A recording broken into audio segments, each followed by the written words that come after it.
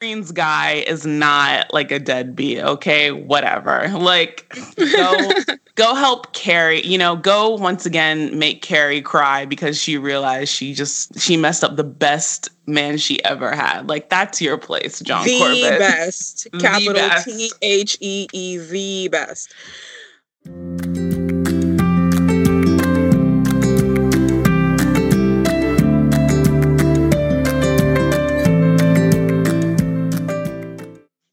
Hello, everyone. This is Alex. And this is Em. Welcome to the latest of The Good, the Bad, the Basic. This is the podcast for nostalgic Gen X and millennials and binge watchers of all ages. On this podcast, we'll be discussing what we love, what we hate, and what was just a bit problematic about the TV and movies that we're addicted to, and do a bit of rewriting where necessary. For much more exclusive content, become a show producer on Patreon and get access to after the episode bonuses, curated playlists, movie reviews, music video retrospectives, and much more. Join the GGB family at patreon.com/goodbadbasic. On today's episode, we'll be diving into our latest season, Families, and discussing the chronicles of the Braverman family, the stars of NBC's Parenthood. Inspired loosely by the 1989 film and the 1990 television series of the same name, Parenthood chronicles the lives of three generations of a large middle-class California family. The original 1990 series also aired on NBC, but lasted only one season, so NBC's risk was even larger and their reputation on the line by financing a reboot. But the gamble more than paid off. NBC has always been a great home for family dramas, and it certainly would have been a better fit for the WB's Jack and Bobby, as well as Everwood. With the Parenthood reboot, the network proved just how powerful it could be. So what do we think of this family drama? Stay tuned.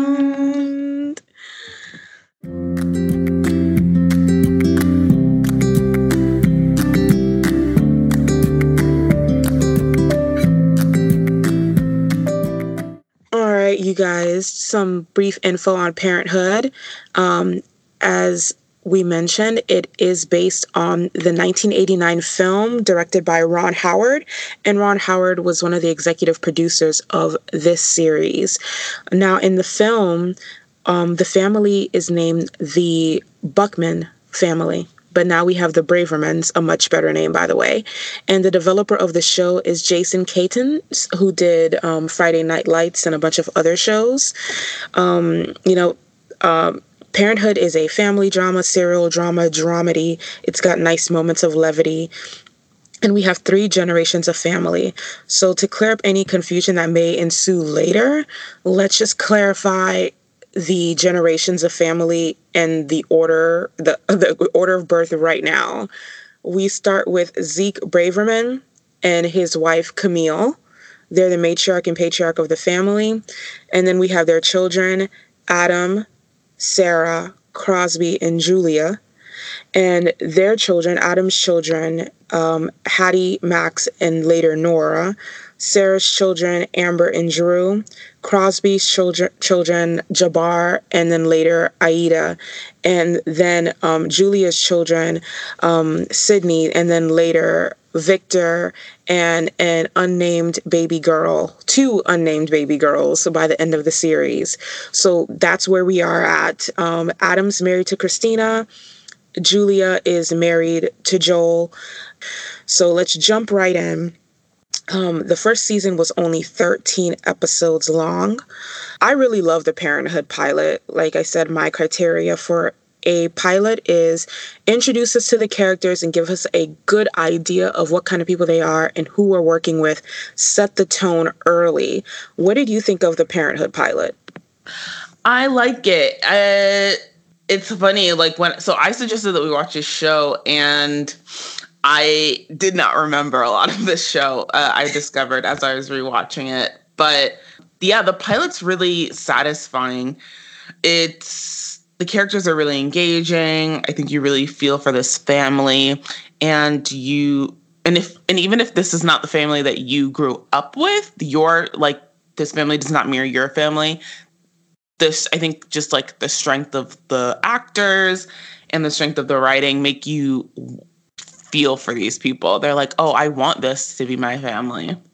Mm-hmm. Yeah, I feel the same way. I was a little bit overwhelmed by the overwhelming whiteness of the Braverman family. Same. But but they are relatable. And I was telling Alex this in a private message. When people say they come from large families, this is the type of family that I would imagine. Like, don't just say like your family is a big family just because it's got a lot of people in it. If y'all really don't fuck with each other like that, Same, because I technically come from a large family, but like we don't really talk to each other. Right. But like the Bravermans, like, and I can't stress this enough, you guys, they always show up, whether it's like someone graduating from high school or one of the little kids, like little league baseball games, or, someone is ill, and they don't even have to be that ill, honestly. Like the whole clan will descend upon them and go check on them and go counsel them or be there for them. Like you're never alone in this family. You're never alone, and like they're always in each other's business all the time. It's great. Yeah, I mean, and it's not even bad. Like, it's not one of those families, and we've seen these kind of families a lot on television, where it's a big family and everyone's in each other's business, but no one really gives a shit about other people. They just like to keep tabs on each other to have like ammunition to use against each other at a later time. Right. Like, it's not like that. The Braverman family really cares deeply about each other. Like, their number one priority is the family. And it really shows from the very first episode. In that first episode, one of the first people we meet in the family are Sarah, the second eldest of Zeke and Camille's children. We meet Sarah and her kids, Amber and Drew, when they are leaving their current place of residence to go live with Sarah's parents, Camille and Zeke. So Sarah's in her mid-30s, and she's moving into her parents' house with her two kids because she can't count on their dad, her ex-husband, to help her at all or help the children. Just the fact that they're opening their doors to their daughter and their two grandkids is a big deal, because I've watched shows where family members will be like, I love you so much, but nah, you can't stay here. Right. That's always like a big, and I feel like that sort of plot or that like reaction is definitely like a staple of like television, of like they'll come to like the front door and people will be like, oh no, girl, like you gotta go. Right. Or like, I wouldn't be helping you if I gave you a place to stay. You got to learn to stand on your own 2 feet, girl. I've seen this plot so many times. And they don't come to stay with her parents for a little while. It ends up being quite a few years. Right. They're living with Zeke and Camille, and they never make them feel put out or like they're a burden. And they really take to these kids very, very quickly. Camille and Amber form this very strong relationship. Her grandmother teaches her how to cook, and they become very close friends. And Zeke and Drew form a very close relationship as well, because his father leaves a lot to be desired, and Zeke basically gives him the father figure he never had. Drew is so interesting because it's like Drew has all these, not only Zeke, but Zeke, Adam at one point, when Adam sort of can't deal with, not that Adam can't deal with Max, but Adam can't like have the traditional, quote unquote, traditional father-son relationship with Max. Like, he very much latches on to Drew. There's like that whole plot line where like he and Drew learn baseball together or something. Right. He does go to Crosby every now and then, but clearly like his like stronger male influences are Zeke and Adam. And it's kind of cool because at some point in the show, everybody in the family is talking to everybody else. So like it's very hard to get a clear idea, honestly, of who anyone's favorites are, because at one point or another, every member of the family will interact with another member of the family in a meaningful way. That's true.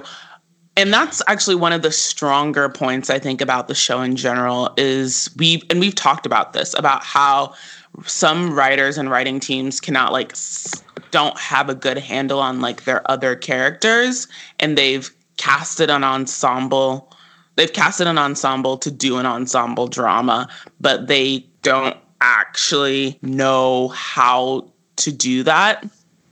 and because like they will then ignore those characters.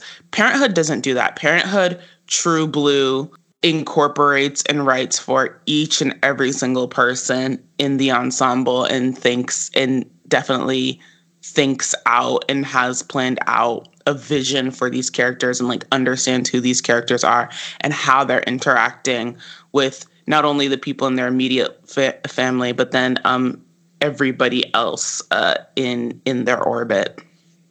Right. I never got the sense that the writers didn't care about a particular character. I never got the sense that they didn't know what direction they were heading in with a particular character. And I think everybody had really believable, relatable character arcs that were in line with who they were already established to be. Right. I agree.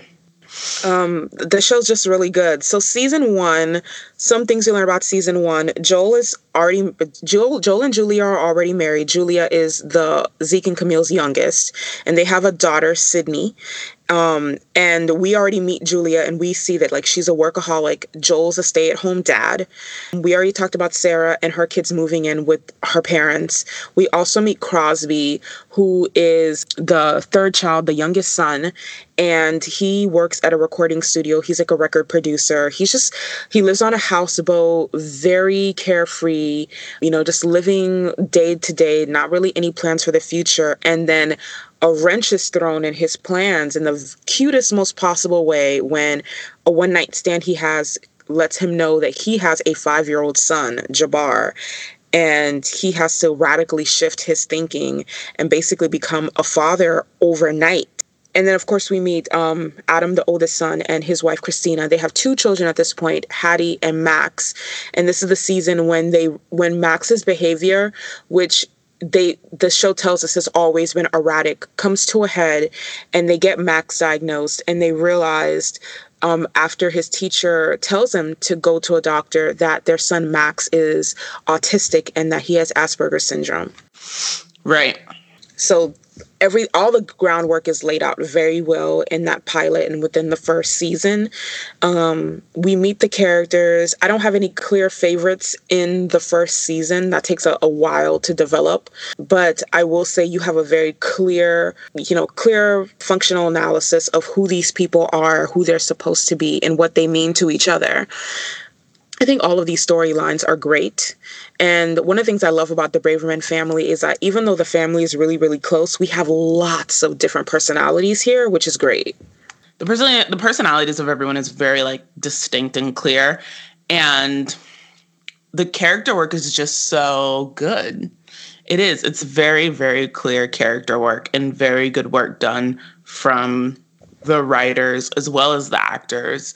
Particularly the actors, because there are some things that like you would be hard, I think, to nail, but this show definitely nails it with regards to the acting. But everybody really brings their A game.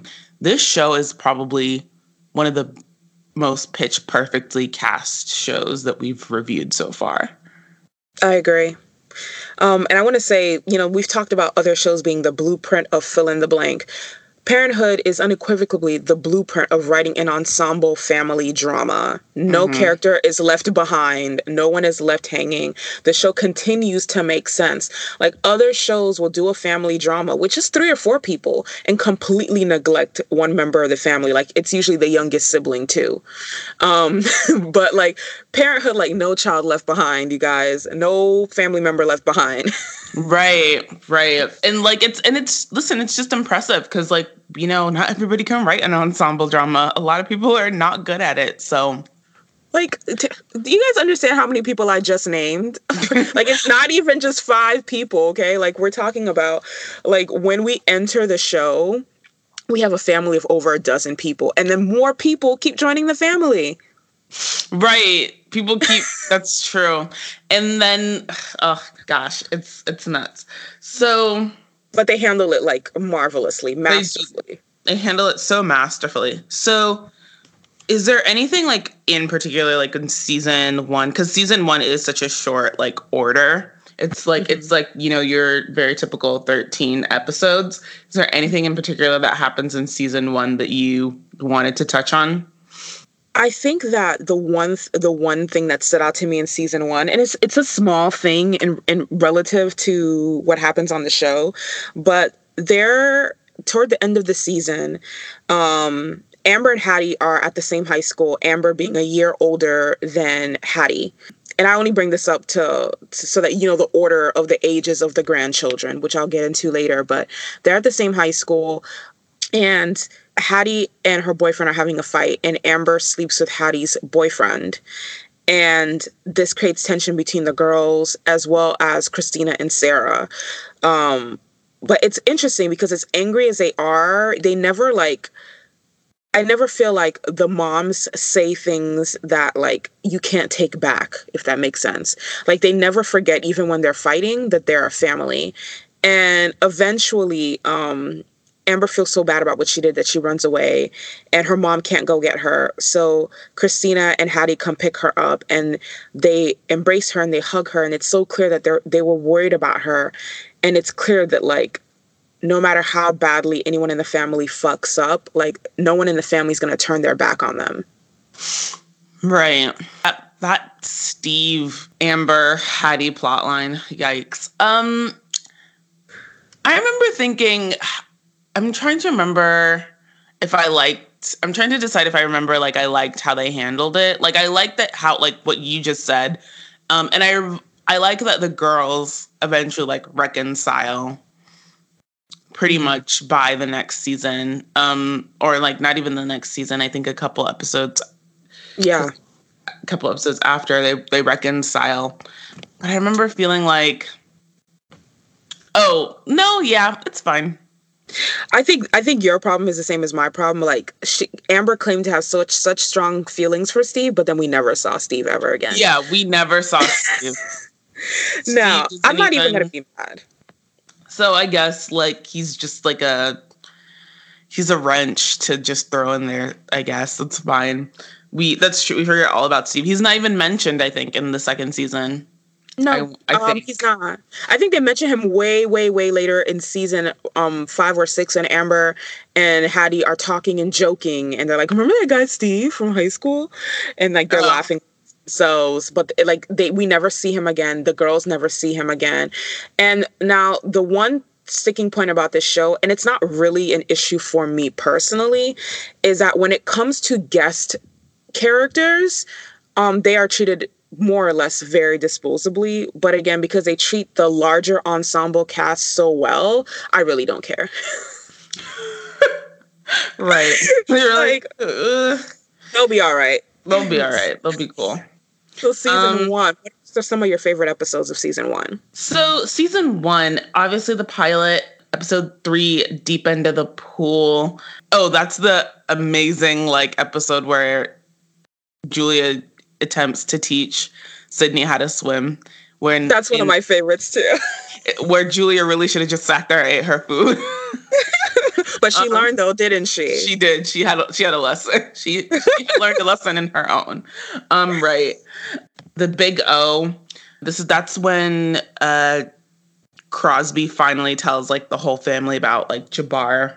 And that's episode 6. Episode 8, Rubber Band Ball. And that's when Jasmine introduces Crosby to her family, which is good because I think it's important that, and I'm glad that we see that Jasmine like has a family of her own, although it's awkward because she lied to them about stuff. Right. Episode 10, Namaste No More. That's when Julia tries to like coach a soccer team. Julia. And then episode 12, Team Braverman. That's the autism walk. And then episode 13, Lost and Found. That's the season 1 season finale. So before we get into season 2, let's talk a bit about like Max and this Asperger's story a bit. Yeah. So We talked about character arcs, and I said how everyone's character arc is kind of perfect. That includes Max's. Unfortunately, or maybe fortunately, I don't know, Max's entire personality is built around his Asperger's, and basically his parents accommodating it, trying to get the extended family to accommodate it, and trying to get everyone he comes in contact with to accommodate it.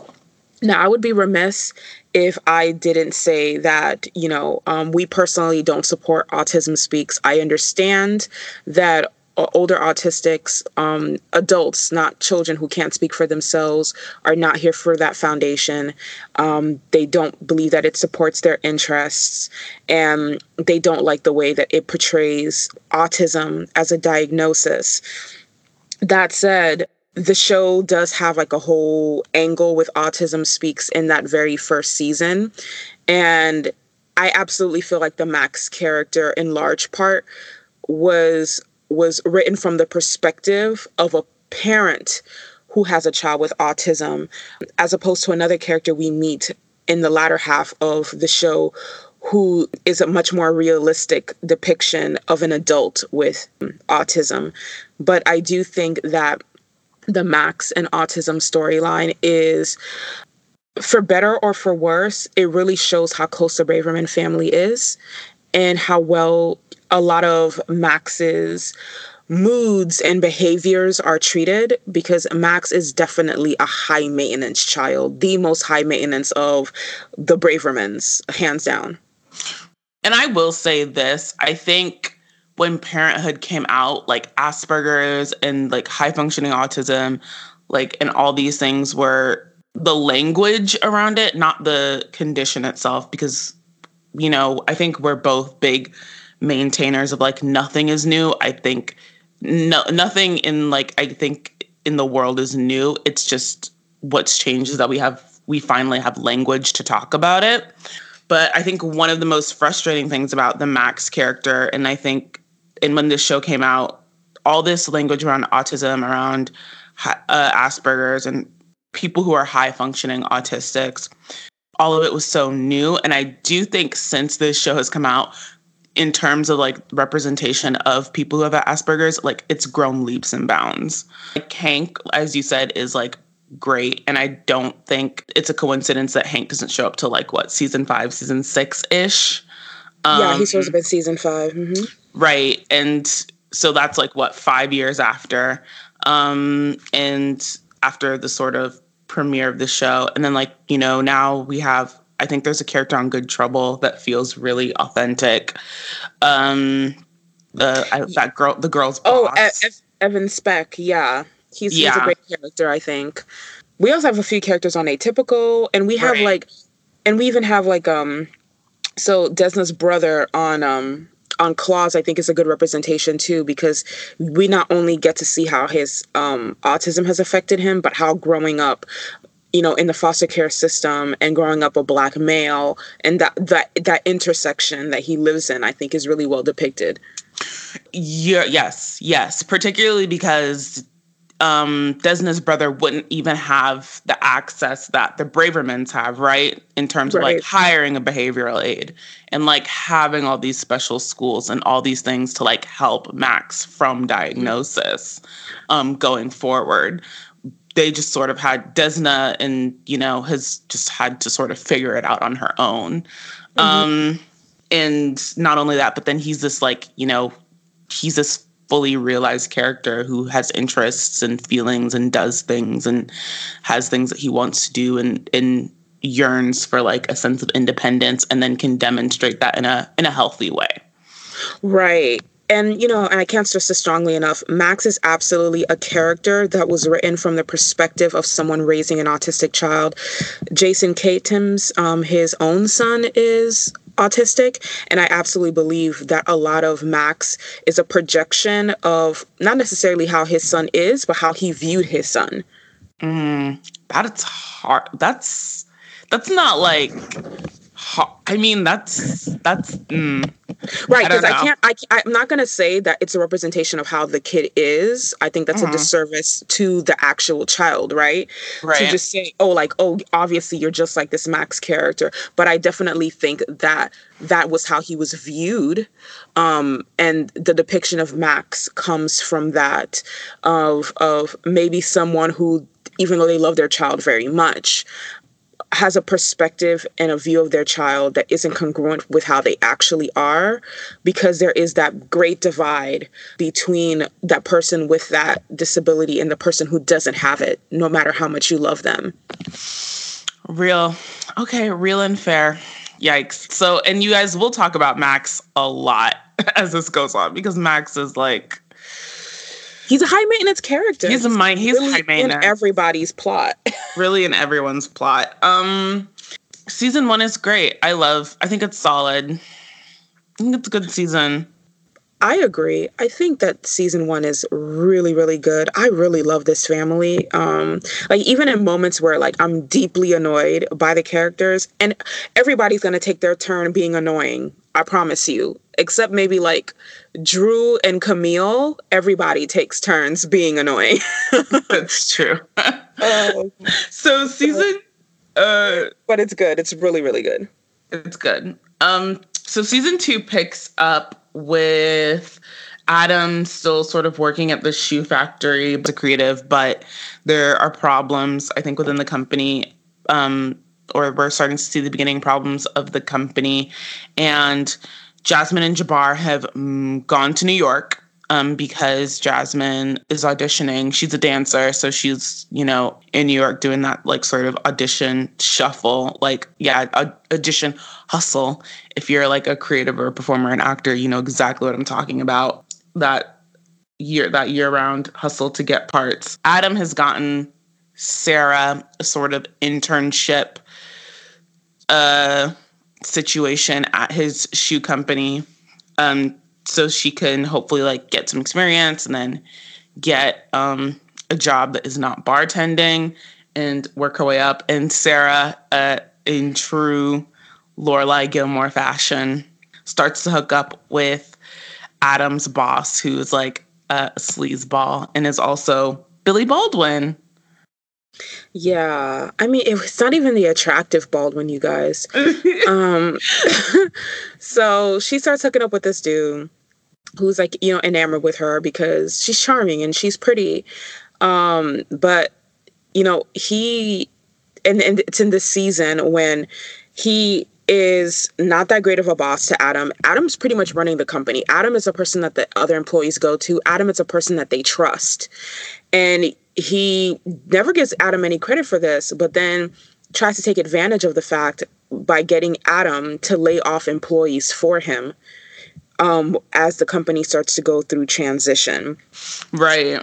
So Adam has, like, real issues with his boss, like, very real, like, just the whole situation's just really messed up. The whole situation is messed up. And Sarah, I guess, has never met a boundary that she never wanted to cross, because she invites this boss person that she knows Adam doesn't like, and Adam hasn't, like, I think, been out and out. And yeah, and I guess a credit to Adam's character is, like, Adam doesn't out and out tell her that, like, he's a piece of shit. Like, he's just like, he's doing a lot of things. He's not a good person. I don't want him around. If you can just, like, respect that, like, it's just trust me. And she invites him to, like, Thanksgiving. When Adam expressly is like, do not invite this person. Like, I don't want to spend any more time with them. Like, I'm so anxious because of everything that's happened. And what does Sarah do? She invites the boss to Thanksgiving, and it's so awkward to watch. Well, technically, she'd already invited him. Oh, that's true. That's true. She'd already invited him. Like she didn't waste no time, you guys. She didn't waste no time. She already invited him. It was just really, really bad. And Adam Braverman is someone who I didn't like him in season 1, honestly, because of the interactions with his daughter Hattie, which I still think were a little bit like misogynist. But I'll tell you this thing about Adam, like Adam is a family man, and he's not just committed to Christina and his kids, but like the larger family is like his biggest priority. He's absolutely the quintessential oldest child, always thinking about everybody, always trying to make shit easier for his siblings, his mom and dad, everybody. Right, because when everything happens with the bad investment that Zeke makes, Adam is the one that is like, it's primarily Adam and Julia. They're the ones that are scrambling to sort of fix it. Mm-hmm. Like Adam is the one person in the family, if like you go to him with a problem, if he can fix it, he absolutely will. Like no hesitation. Right. Because that's just like his personality. He'll take on the responsibility to help his family. He's very family oriented. Another really great like subplot in season 2 was the Halloween episode. The family had never really taken Max out for Halloween because like candles, I believe, scare him. Right. Like candles, dark rooms. So the whole family, and I mean the whole family, they had like, Christina came up with a plan and certain routes they were going to take. And then Zeke comes in and is like, you know what? It's going to be fine. The whole family will be there to have his back.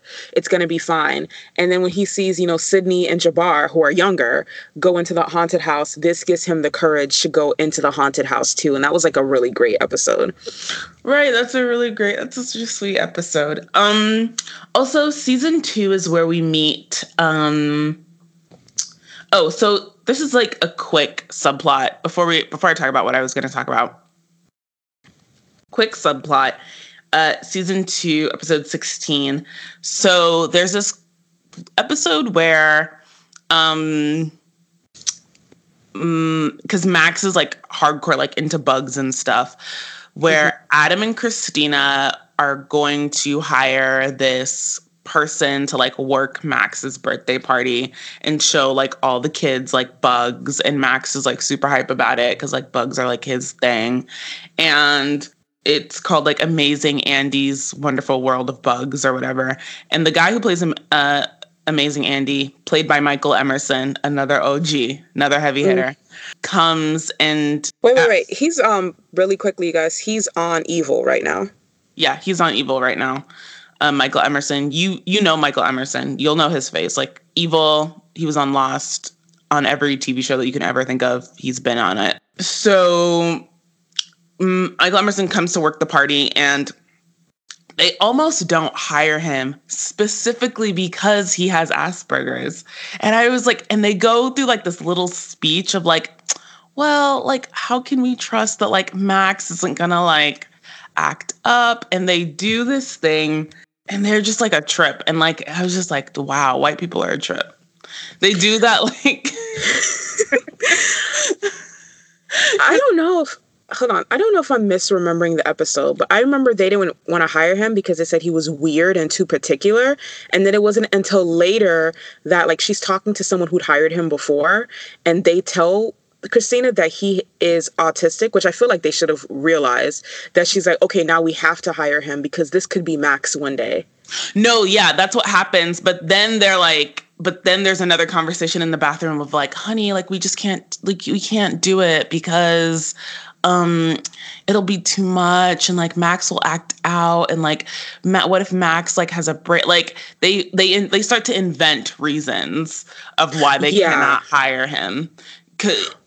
Right. And in that really typical like white person like fashion. And it's funny because even Christina brings up of like, well, how would we feel if like in the future somebody doesn't hire Max? Like somebody does exactly what we're doing right now, which is discriminating against somebody because they have Asperger's. And they're like, we can't be expected to just like heal the world. Like, and I'm like, the white people are a trip. And the only reason why they don't fire him really is because like they've already paid him. Well, yeah, they've already paid him. They've already booked him, and he just the Andy character, he just works on his his time. So he doesn't even, so he's already coming to the house to like, you know, measure and stuff. And because they're like, you know, quote unquote, good white people, they don't know how to be like, you're fired. And so he can't read, and he can't really read their social cues that well. So he just continues with his business that he knows how to do. Right.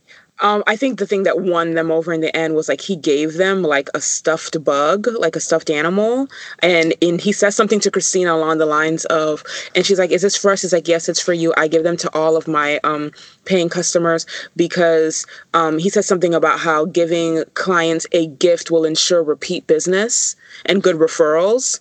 And then she's like, okay, so he clearly knows what he's doing. And it's just like us, like basically discriminating the way that we wouldn't want someone to discriminate against our kid. I bring it up because I love it because like it is exactly how like white people talk when they're getting ready to like discriminate against somebody because of something and they're trying to convince themselves that they're not.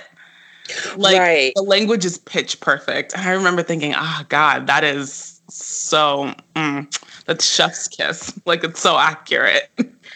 What I loved about that Amazing Andy episode, actually, because I didn't even think about what you just said, which is completely 100% true. I was just thinking about Andy as a person and how he relates to Max. So Andy is really very particular. He takes measurements. Things have to be done in the right amount of space with the right lighting. There can only be so many people attending the party, this, that, and the third. He's very particular. And, you know, they made up these like BS reasons like, well, we can't get all these kids to listen to him or obey him or whatever. And basically like projecting their own discriminatory thoughts and ideas onto these children.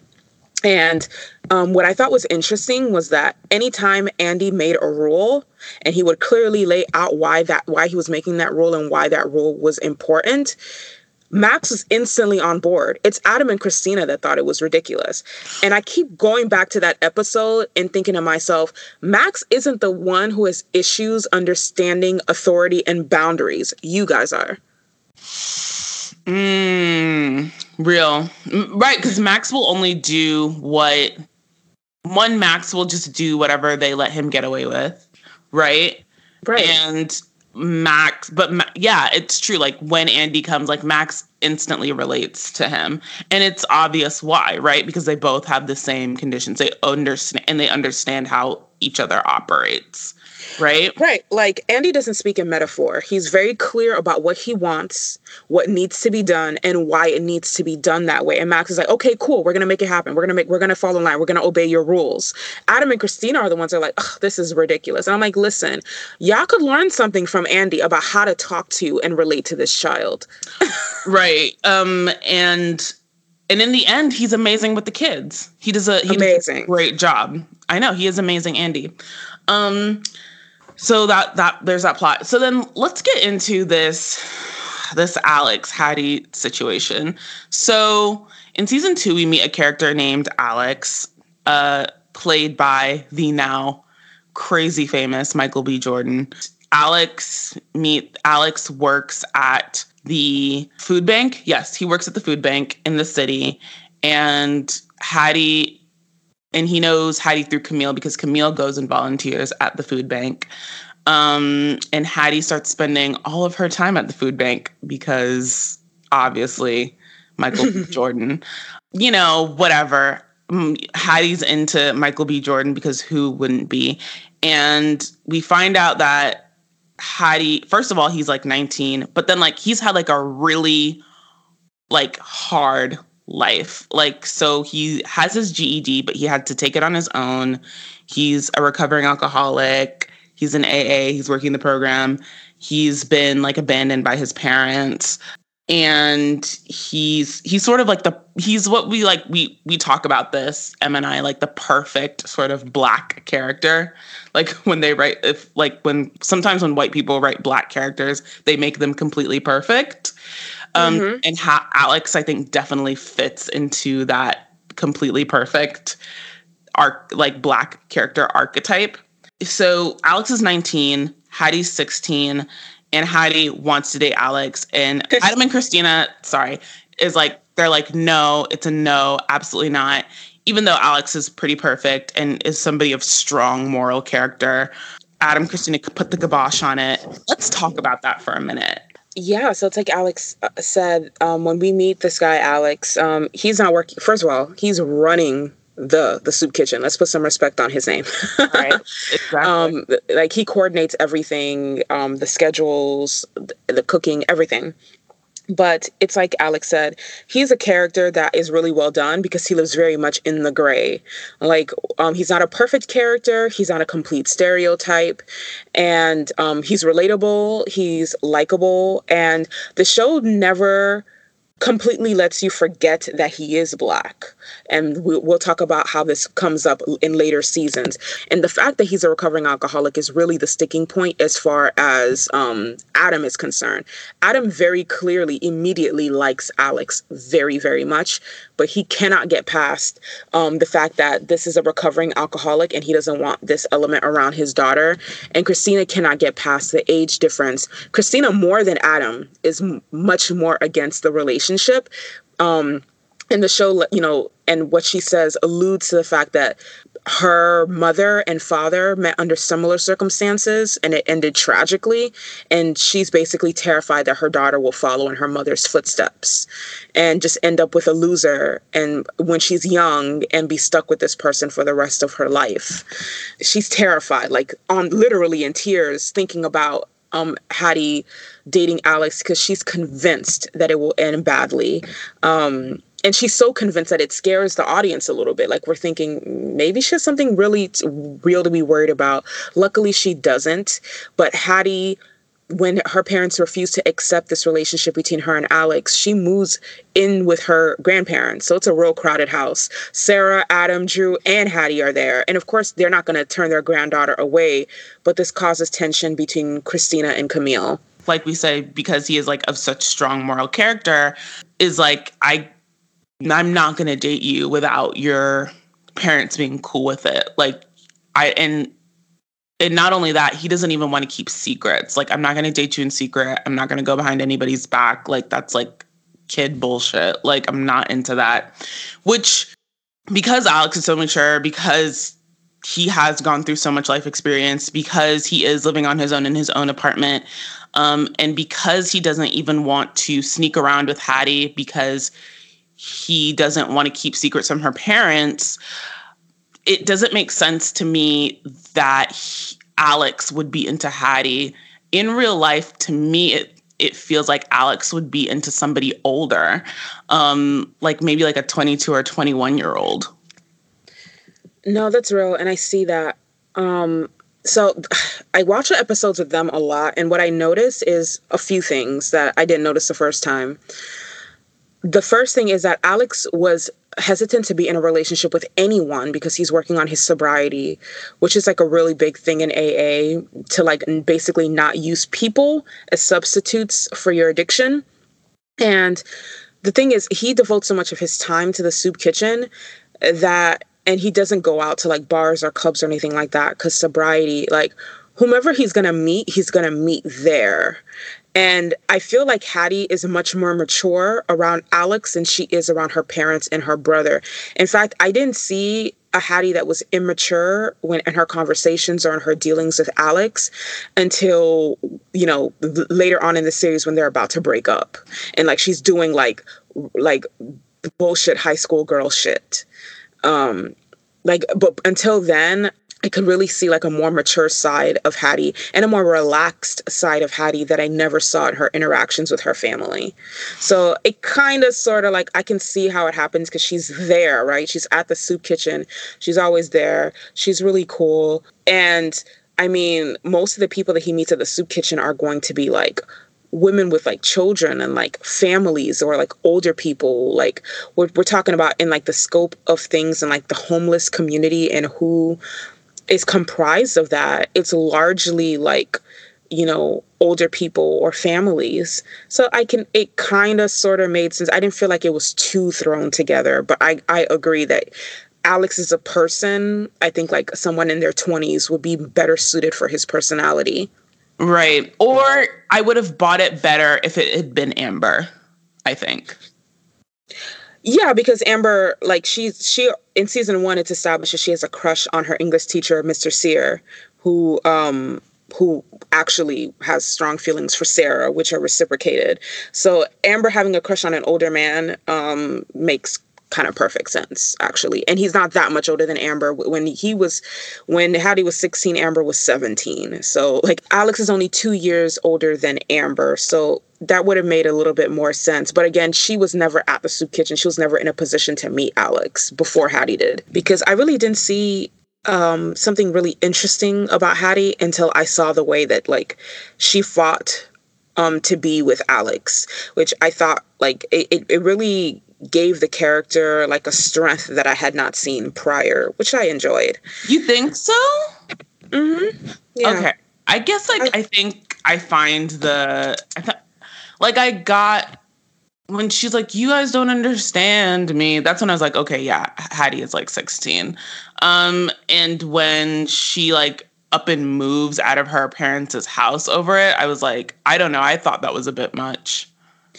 I'm not going to lie. I could understand where Hattie was coming from because I think that the way that Christina and Adam parent Hattie, even though it's not perfect, it's very good and it's their personal best. But then you juxtapose that to the way that they parent Max, and you can't help but see this, especially when in Hattie's perspective, when you're the oldest child and this younger child who's autistic is being constantly accommodated. And she actually says this in season 1. It's not the Asperger's, it's Max. Even before you knew he had Asperger's, you guys are just let him do whatever he wants. So she's asking to date someone who is respectful to her parents, whom is a responsible person. And they're saying no, but they have endless accommodations for Max. I can see how a person would get fed up with that shit. I mean, that's real. I mean, see, that is real. I guess I just, I understand that and I understand why she's mad. And I think that's all valid. But I think the actions that she takes to resolve it, I think speak to her immaturity. I think the times where I think I see Hallie like really being mature, really being like, okay, like, yeah, this girl is older is when, is like that, is like when she is talking about like the Max and the situation with Max. And when, in the next season, but we can sort of bring it up now, when Max like just takes off on his own and nobody is like sort of, and then, yeah, Max takes off on his own and goes through this joyride through the city. And when they finally get Max back, she's the only one to be like, do you understand what you did was wrong? Like Adam and Christina are ready to let Max just, let him off the hook. And Hattie's the only person that's like, listen, what you did was wrong. Do you see how you disrupted everybody's lives? Do you see why, like, you can't do that? Do you understand why not everything is about you? Also, when she essentially does all her college shit by herself, completely by herself, because once again, Adam and Christina are super preoccupied with Max. Though it's in those moments that like I really see Hattie's maturity. But in this Alex situation, like I guess like initially trying to get to date him, I was like, no, like she's 16. Yeah, and again, I can understand their reservations with Alex, but I think again, she's 16. To her, it just feels like Max always gets what he wants and she never gets what she wants. But it's interesting what you say about her interactions insofar as Max, because I always felt that like Zeke, Sarah, and Hattie were the only people in the family that were honest about like not constantly enabling Max's behavior. Hattie does sleep with Alex on prom night. This is after her parents give her permission to see him. Adam finds a pregnancy test and blows up thinking that it's Hattie's, but it's actually Christina's because Christina is pregnant. And one of the larger plots is that Max has given a behavioral aide, Gabby, played by Minka Kelly. And when Crosby's having problems with Jasmine, whom he's in a committed relationship right now, Jasmine, his son Jabbar's mother, he cheats on Jasmine with Gabby after Max's birthday party with the incredible Andy. And of course, this results in Jasmine leaving him, Gabby quitting, and for some reason, Adam and Christina never getting another behavioral aid, which that kid desperately needs. Right, he desperately needed that behavioral aid. Like, okay, so the best behavioral aid in Berkeley left. You better go call up the second or third best right now. There has to be more than one behavioral aid in Berkeley, particularly since it looks like she's getting paid super well. Minka Kelly. That's who plays the behavioral aid, Minka Kelly. She was also on Friday Night Lights. There are a lot of Friday Night Lights casting crossovers to this show. We also meet Seth Holt, Amber and Drew's dad, played by John Corbett, who's an actor that I really, really like. His roles are just very believable. And he's actually, and I was thinking this when I saw him, he's actually like the alcoholic version of Christopher, because he's a deadbeat, but he's a fairly lovable deadbeat. Aside from his interactions with Zeke, you can actually see how charming this guy is and why Sarah fell in love with him. Listen, every time John Corbett tries to play like these like rough and tumble like deadbeat people, I'm just like, John Corbett, go bone Nia Vardalos in her car, because like, you know, her dad won't let you up. She won't let you up in her house. Or go help Kate Hudson raise those scraggly children in Queens. Like, you're not supposed to be here. This doesn't make any sense for you. Poor John. The Walgreens guy is not like a deadbeat, okay? Whatever. Like, go help Carrie, go once again make Carrie cry because she realized she messed up the best man she ever had. Like, that's your place, John Corbett. The best. Capital THEE, the best. But no, he plays this like lovable deadbeat, Amber and Drew's dad. He's like, so in season 2, we meet him, and like Amber, kind of like try to turn over a new leaf in season 2 and really buckle down with school. This started happening in season 1, but like season 2, she's really trying to get into a good college and everything like that. And she has a lot of animosity toward their dad. Like Drew is very much wants his father to be in his life. And I think this is the season where like Zeke calls Seth on Thanksgiving and be like, listen, you need to call your son because he misses you. And so he comes to see his children. And we find out that Sarah had a passion for songwriting at one point. And then so she takes her hand at screenwriting, and Zeke finds a mentor to help her. So Sarah goes from bartending to interning at the shoe company to screenwriting, playwriting. And she will take her turn at many other careers because she's a very flighty person as the series progresses. But it's completely in line with her character. Like, that's who she is. Right. Yeah. So Max finds out in the worst possible way in season 2 that he has Asperger's, that he has autism. He finds out like more than halfway through the season 2, that in a fight between Crosby and Adam over Gabby and Gabby quitting, that he has Asperger's, which I thought was so poorly handled from just like a writing perspective, because then you make Asperger's seem like something taboo, something to be ashamed of, that his parents kept this from him and got the entire extended family to keep this from him. Right. It's weird that they like hide his diagnosis. Like, it makes more sense for them to just be honest about it. Right. So what were some of your favorite episodes in season 2? Did you have any?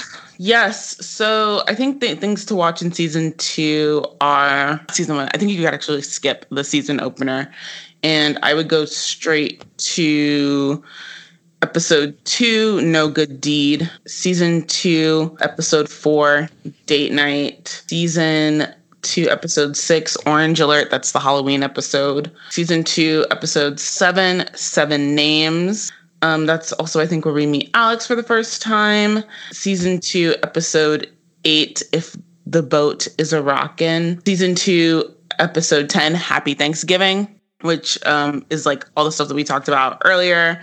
Also, please watch where Jasmine's mom graciously makes these white people sweet potato pie, and she and Crosby almost F's it up for everybody. Season 2, episode 11, Damage Control. Season 2, episode 13, Opening Night. Season 2, episode 14, A House Divided. Season 2, episode 15, Just Go Home. That's John Corbett's episode. And then season 2, episode 19. And then season 2, episode 20. Those are 2 of the big like play episodes, Sarah's play. And then season 2, episode 22, which manages like the fallout from Amber's big car accident, which is good to see. That was one of my favorite episodes. Again, I can't stress this enough. The Bravermans always show up, whether it was Max's baseball game or Amber, after she gets in a car accident. So season 2 was Amber's senior year, and she finds out that she didn't get into her college, Berkeley. She had no backup. She wasn't thinking about community college. She just spiraled into a depression, ran off with her old boyfriend, Gary, got into a really bad car accident. And every single member of the Braverman family shows up. Like Julia and Joel even bring a sleeping Sydney into the emergency room. Everyone shows up. It's a really tender moment until, of course, Max gets mad at Adam because Adam had promised him pancakes and makes a scene in the emergency waiting room. And Zeke is like this close to chewing him out. But it was great to see everybody show up, and like Max really doesn't want to be there. That's clear. But everybody else is very worried and very concerned about Amber. And Zeke, of course, is worried about Sarah as well, right? Like that's her kid. We figure out pretty early that Sarah is Zeke's favorite. Right. Yeah. So season 2 is good to me. I personally, I think it's solid.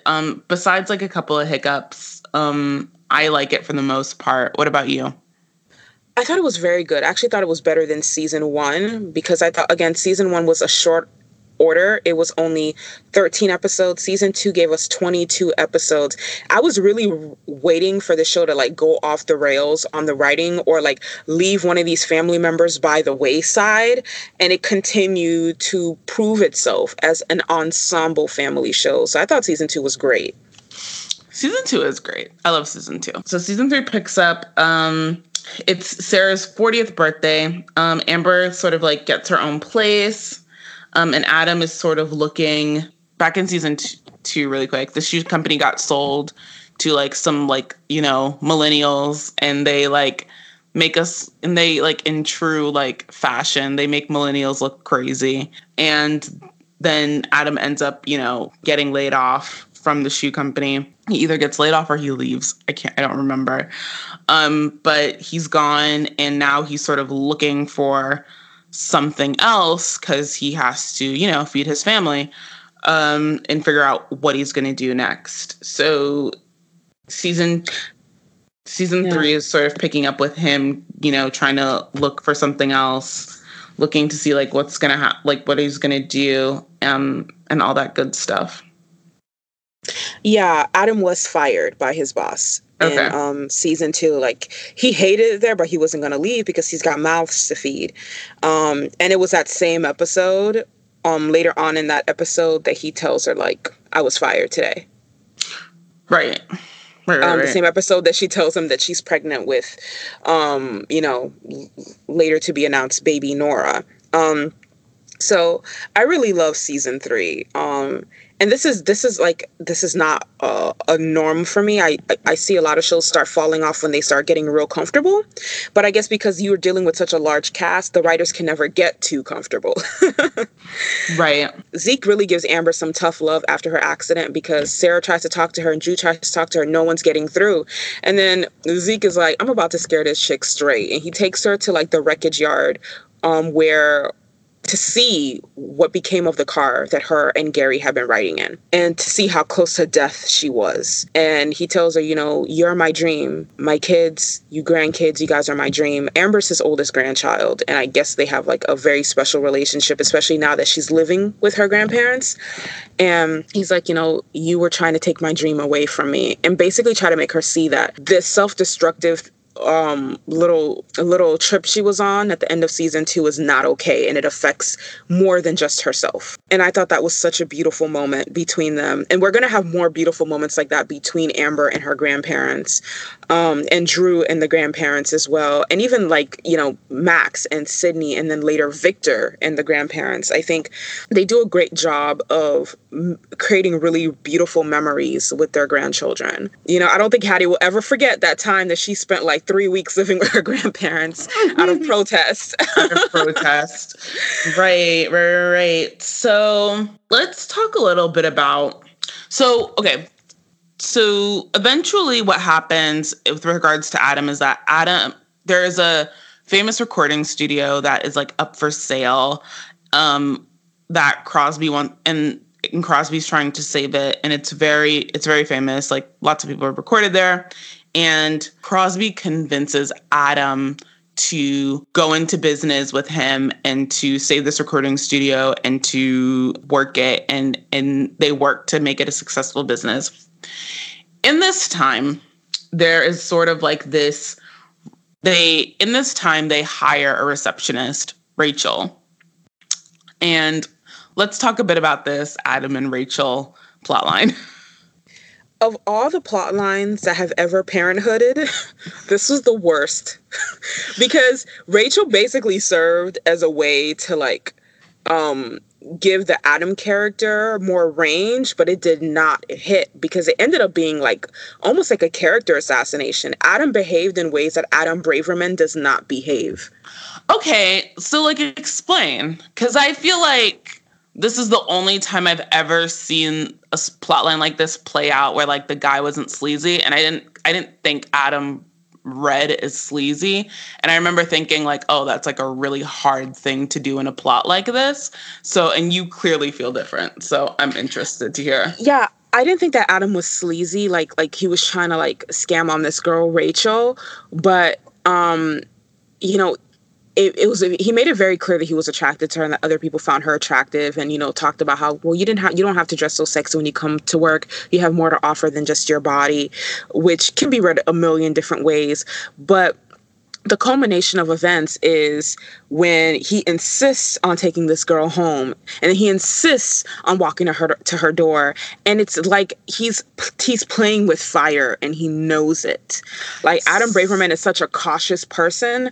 I would have never seen him behaving in this way previously. Yeah, Christina like goes back to work because she'd just been a stay-at-home mom. That's like the culmination of everything that happens with that Adam Rachel plot. Yeah, so Christina goes back to work, and apparently she had worked in politics prior to this, so like that's her degree field. She starts working for a mayoral candidate, Bob Little.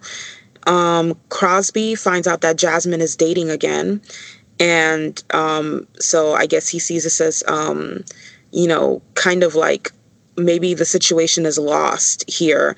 He even attempts this season to buy a house as like an apology gift for Jasmine. Another plot is that Sarah starts up her relationship with Amber's former English teacher, Mr. Sear again, Mark Sear, played by Jason Ritter.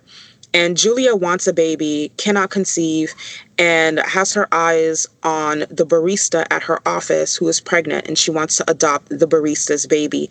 That is one of the larger subplots where Joel and Julia take this girl into their house, and Julia tries to encourage her every step of the way. And wrenches are thrown, and Sarah and Zeke tried to warn her that this situation's not going to end the way that she wants it to end. But Julia's stubborn. She doesn't listen to anyone, not even her own husband. The situation goes just as badly as they thought it was going to end. And in the season's ending, Joel and Julia take in a 7-year-old boy, Victor. So they didn't get the baby they want, but they got to adopt a child. Crosby and Jasmine, after a lot of cold shoulder and a lot of dating other people, including this Jabbar's very, very, very fine pediatrician, reunite, and they get married in season 3. It's really beautiful. They get married at the Braverman home. And Sarah, and this is, again, the Bravermans always show up. Sarah goes to Joel and Julia to get a loan, and they loan her the money to get Seth into rehab. Seth, their ex-brother-in-law. Like, even when you're not in the family anymore, you're in the family. Just off the strength of him being Amber and Drew's dad, Joel and Julia agreed to give her this money to get Seth into rehab. Another plot where Amber's on the verge of beginning an affair with her boss, Bob Little, a job that Christina, helped her get, but Christina nips that in the bud. And another plot where Max and Jabbar get into a fight and they pull Adam and Crosby into it. And it's only a fight because Max is entitled and Adam and Christina enable his entitlement. Oh, and Alex and Hattie break up because he realizes she is a teenager and I shouldn't be here. Right. He does realize like he's just too grown for that.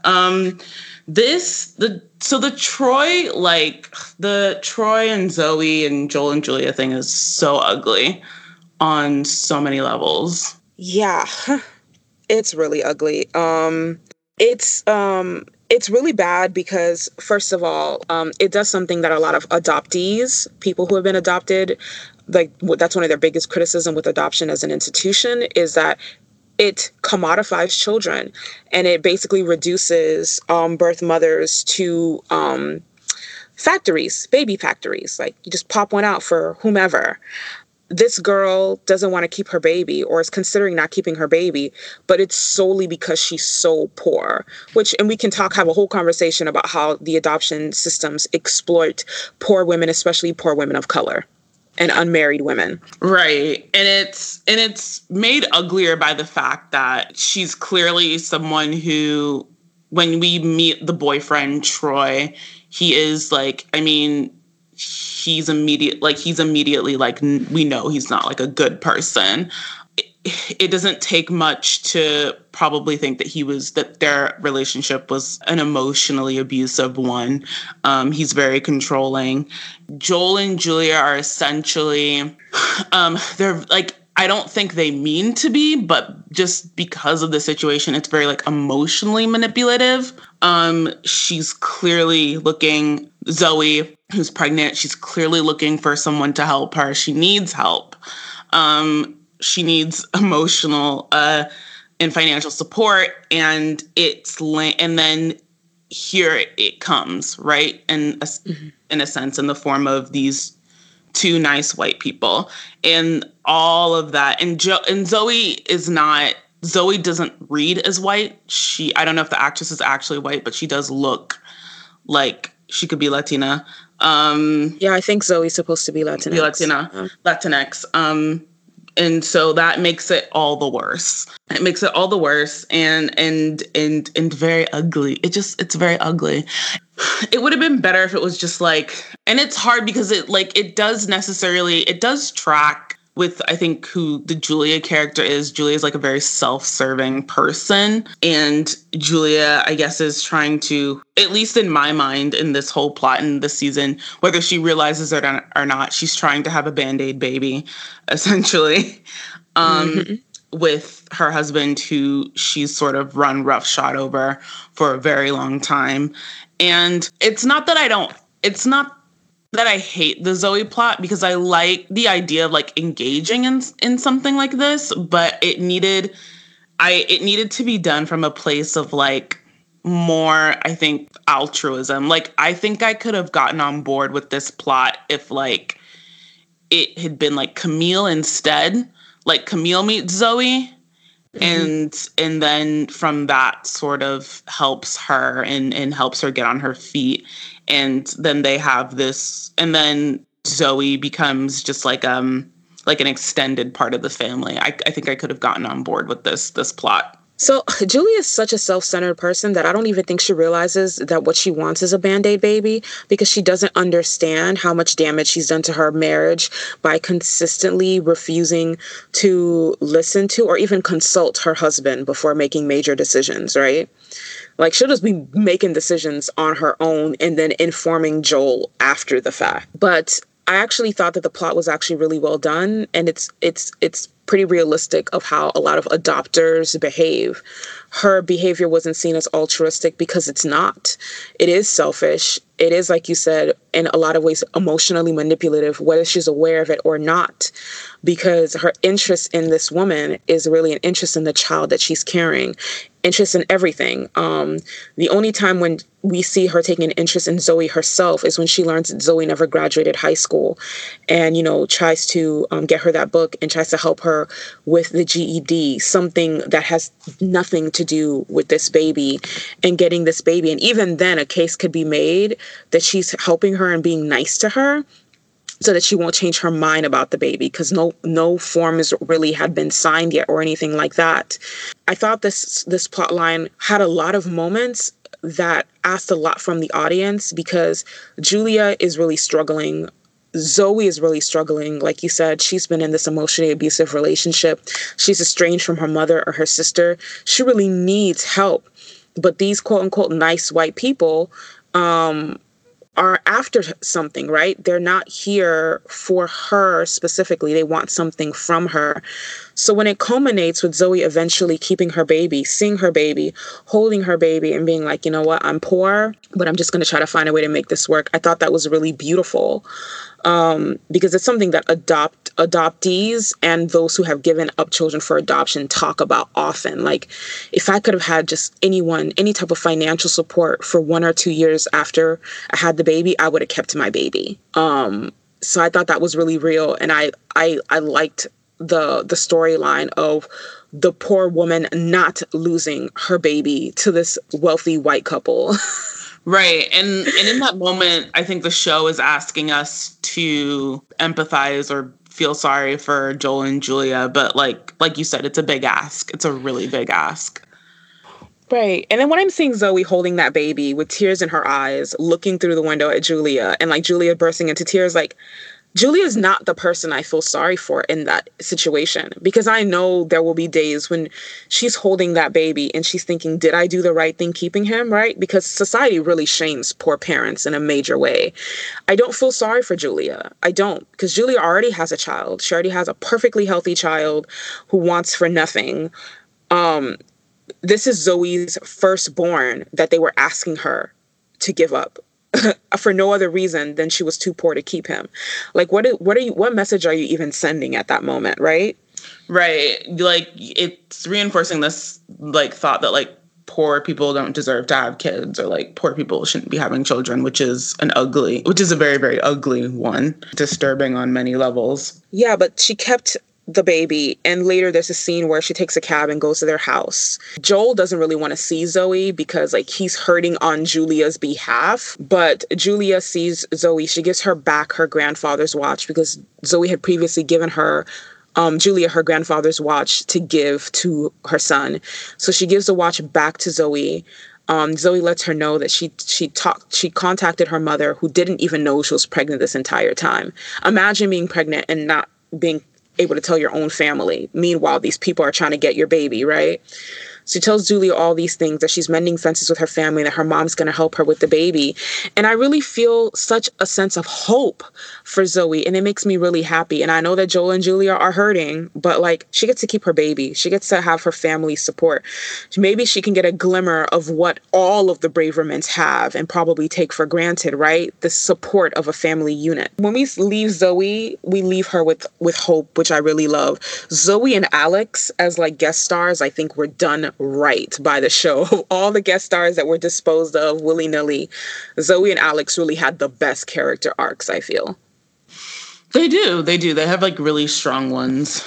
Shout out to that actress who plays Zoe. She's very good. Yeah, her name is Rose Salazar. And apparently she's on this new show called Insurgent. So what do we think of season 3 overall? What are some favorite episodes you might have from season 3? Season 3, I think ones to watch are the opener is good. Season 3, episode 1, I Don't Want to Do This Without You. Season 3, episode 1. Season 3, episode 3, Step Right Up. Season 3, episode 4, Clear Skies From Here On Out. Season 3, episode 6, Tales from the Luncheonette.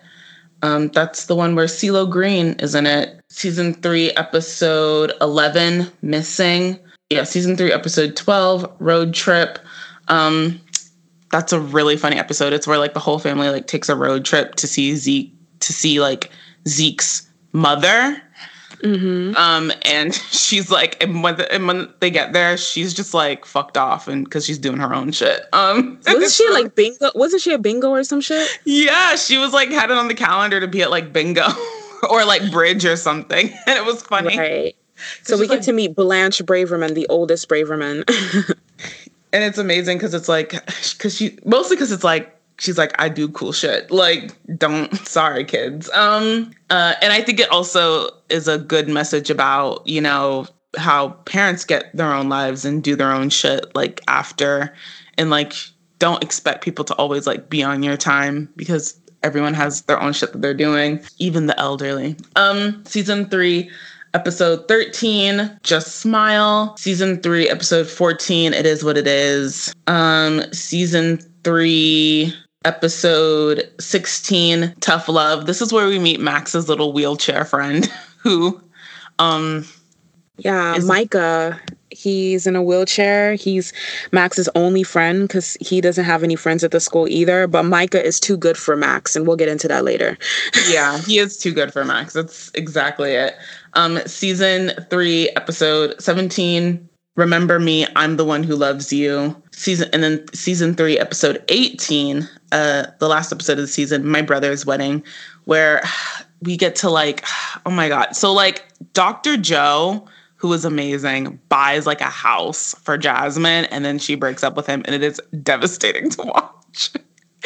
So you get to relive that pain as well. It's really bad. So remember we told you that Joel bought it like an apology house for Jasmine? He didn't even consult her when buying this apology house, even though sis deadass said, I will never forgive you for this. And he didn't ask her what type of house she liked or anything like that prior to this. Now, insert Dr. Joel. He's really interested in Jasmine, really loves her and Jabbar, wants to make a life with them, and tells her straight up, like, I want to buy a house, but I'm not trying to buy a house unless you want to live in there with me, because I can't see myself living there without you. And I'm like, girl, you need to marry him and have all his babies. Right. She should have really just kicked Crosby to the side, been like, well, we had a cute run, but this is what I feel like. This is what we're going to do now. This is what I'm going to do now with my son. But season 3, besides this like adoption plotline, besides this sort of the hiccup of like this Rachel Adam thing, and then the Amber politician thing, that's another one that like, I don't know, it's like, ugh. And then this Dr. Joe Jasmine thing. There are other storylines or other directions that I think I would have preferred, but I don't think that it's not good. Mm-hmm. Yeah, like honestly, the only storyline I didn't like was Rachel Adam. Like even when Jasmine leaves that fine pediatrician, and I know it's not a decision I would make, it kind of makes sense for her character because like it's very clear she and Crosby never stopped loving each other. The actors have really, really good chemistry with each other. And Parenthood as a show doesn't really dive into blended families much. So like all of that other stuff honestly made sense to me. So I didn't think season 3 was as good as season 2, but I thought it was very good. Thank you for like at least like giving Alex and Zoe a proper send off. I will give them like big thumbs up for that. True. I mean, listen, after Alex got arrested at that party, it was over. Right. But no, I thought they were going to drop him right there. Like they find out that he has about his record before, and then like they completely dismiss him. But the way the show handles it is so good, and it's in layers, right? First, he has that honest conversation with Adam about like, listen, it's not the same for me as it is for you. And like basically reminding Adam, like, I'm a 20-year-old Black recovering alcoholic. You are a 40-year-old white man and pillar of the community. We're not going to be seen the same. And then goes to this kid's parents and basically advocates for Alex and pleads on his behalf because he knows that having a white man vouch for Alex is the one thing that's going to save him in this situation. And it does. Right. And it does. And it's lame because like the kid, the white kid, he just straight up fucking lies. Like he just straight up lies. And then like they're all drinking underage. Alex is the only person who's of age and he's not even drinking. and like, yet he gets fingered for it. It does, I think, it does handle that whole everything, all those actions that happen, that does get handled really well. Well, the kid, remember, Hattie went up to him in school and he's like, if it was up to me, I would have dropped the charges, but my parents don't want to drop the charges, which I thought was stupid on their behalf because, like you said, there were a bunch of minors in their house drinking. Like, Adam really, if he was like a shitty person, I would have gone to their house and been like, listen, you can drop these charges or I can countersue because you let my underage child get drunk at your house. Because as the homeowners, they're responsible for that. That's true. That's that nuclear option, though. Like, that's that, like... it's something Adam Braverman would never do. Like, he's not that type of guy. He's not going to fuck with people like that. So he talks to them very calmly, man to man, makes them see Alex through his eyes, and gets them to drop the charges. And later on, when Alex and Hattie break up, Alex and Christina, who was like most against their relationship, have this really beautiful, tender moment where she's like, I love you. I want the best for you. I still see you as family. And they gave Alex a proper send off. So like, I really thought they were just going to be like, bring up his record and be like, Alex isn't who we thought he was. The end. The end. And like, one thing I do love about the Alex send off is I really like how, like, I guess this is what makes up for me the fact that, like, he's even into Hattie, is that, like, Alex is sort of taken in by the fact that the Bravermans are, like, the family that, like, he never had. And that was, like, a big part of it. Because even Alex is nice to Max, right? Like, and Max likes Alex, right? Right. Actually, he and Alex get along really well. And I feel like Alex is not just like putting up with him or humoring him. Like, Max is on his best behavior around Alex, and that makes him likable. Right. Alex likes being sort of a part of this Braverman family dynamic and feeling like this is a family he never had, and spending time with them sort of helps, I guess, heal his own sort of personal stuff, which we'll actually see in the reverse when we watch Lincoln Heights. That'll be interesting. No, I could agree with that. I can't see how a family like the Bravermans wouldn't be deeply appealing to someone who's never really had a family. And Adam and Christina are like literally the epitome of like commitment, stability, order, warmth, all that stuff that he's been lacking. And we even see this with when we meet Blanche Braverman. Zeke wants to have a very close relationship with his mother, but he doesn't. He never has. And as a result, that's why he's tried so hard to foster closeness with his children and his grandchildren. He's still exercising those, this feeling of distance that he has from his mother, Blanche. Season 3 really hit had a lot of great moments, you guys. Had a lot of great moments. It's just Jason Katims, he did that. Great family drama. And also Ron Howard, like, family dramas and this type of thing, like, is I think definitely like his bag as well. And there you have it, folks. This is everything that we think made the first 3 seasons of Parenthood good, bad, and basic. If you'd like to watch or rewatch Parenthood, it's currently streaming on Hulu. Though Parenthood was a bit overwhelmingly white for my liking, it is in many ways a very brilliant slice of life family drama with complex, thoroughly human characters and an excellent portrayal of a big family. Patrons, be sure to check out the GBB Parenthood Spotify playlist. Tune in next week for part 2 of our dissection of Parenthood and the Braverman clan. Until then, our patrons can tune into our next Gone Too Soon series episode, focusing on ABC's short-lived crime drama, Night Stalker. The episode goes live this Saturday. If you'd like to check out the series before our episode, Night Stalker is streaming over at abc.go.com. You can follow The Good, the Bad, the Basic on Apple Podcasts, Spotify, Stitcher, Google Play, TuneIn, or Pocket Casts to listen to all of our regular weekly episodes on the go. If you love this sort of content and want more, become a show producer and patron on Patreon. You can find us at patreon.com/goodbadbasic. Your support allows us to keep bringing you our regular weekly episodes as well as exclusive bonus material. As always, be sure to check out our SoundCloud page, The Good, The Bad, The Basic. And of course, be sure to follow us at Good Bad Basic Pod on Twitter. Until next time. Bye, everyone.